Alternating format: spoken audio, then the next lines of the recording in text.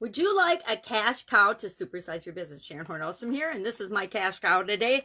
Just raining money.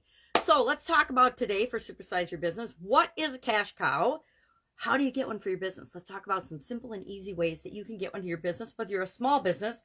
These strategies work for small businesses as well as big businesses. You know why? Most big businesses won't go do these things in order to create a cash cow for their business. So what the heck is a cash cow? Where did it come from?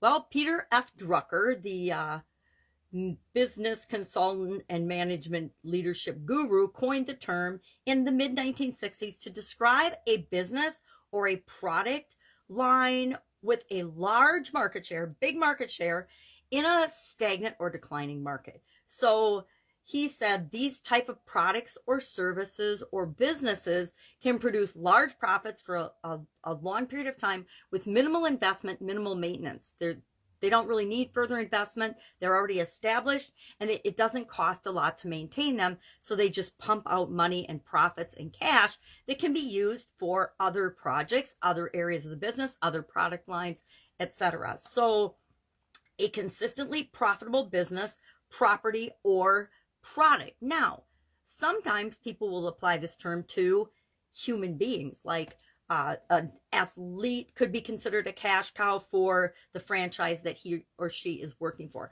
A movie star or singer could be considered a cash cow for the record label or the movie company that they are creating movies for. There are a lot of people in Hollywood that are considered cash cows just because their name and them acting in a movie guarantees millions and millions of dollars of revenue for the movie. Even crappy movies pay big stars millions and millions of dollars or percentages of the box in order to bring them to their business because they know that they're a cash cow and they will ensure profitability of even questionable projects. So what's another, let's talk about what are some other things that you could call a cash cow, because I don't know about you, but I don't ever want to be called a cash cow. And there are probably many famous people that would not like to be described as a cash cow either.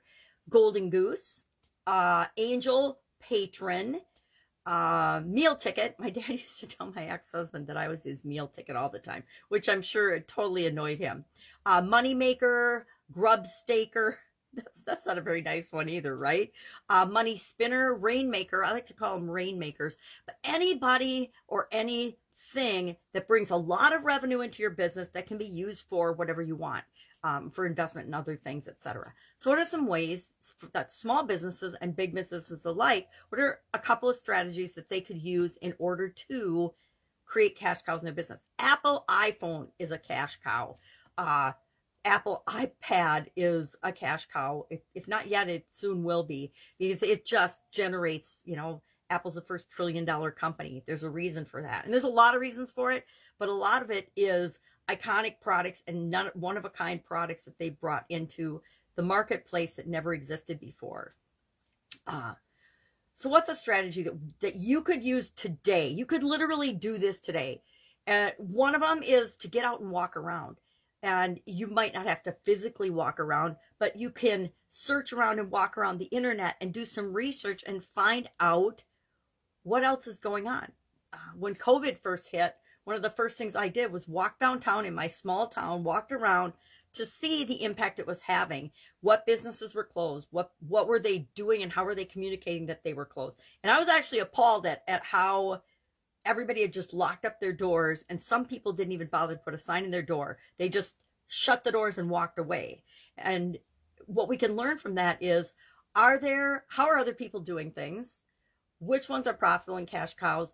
And we can then do the same things that the profitable ones are doing. Or we can look for people to do joint ventures with. Instead of always being competing, sometimes one of the fastest ways to grow, especially in our communities, is to walk around physically and see what else is out there and how we can contribute to that, right? Depending on what type of business you have. Number two, we can do a special today only offer to the people that we already serve.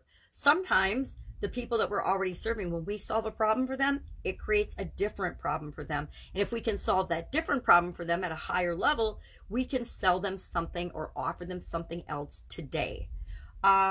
Number 3, look under your nose. Look at what's going on around you in your business and around that you could capitalize on to bring in more profits to be used in any way you want in your business. Another way is to recommunicate or communicate with people that are on the fence, customers that are on the fence. Find ways to bring them into the fold, maybe even at a different level, a different offer than you originally thought about, but bring them in and then serve them really well. And once you do that, they will become lifelong customers if your customer experience is good, etc. Though this one's kind of controversial, and it's totally up to us whether we do it or not, but it's to charge at least $5 for anything we do. Instead of always giving everything away for free, charge a minimum $5 offline, $7 online. I would say is a better price point. For some reason, psychologically, 7 in the online world is the number to use because more people say yes to 7 than they do to 5 or to the next, even numbered dollars. Unlike, well, I guess it's like the same in the offline world. There's a reason that Walmart, everything ends in a 7, right? 97 cents. They don't say 99 cents, but the 99 cent worked for a long time in retail, and then it went to 97 because Walmart did it, right? And Walmart's the #1 retailer. So do what works, right? Model success. And then finally, any way you can stimulate your customers' senses or create an identity or cult-like following amongst your clientele or your customers, that is the key to turning your products and services or a product line that you offer into a cash cow.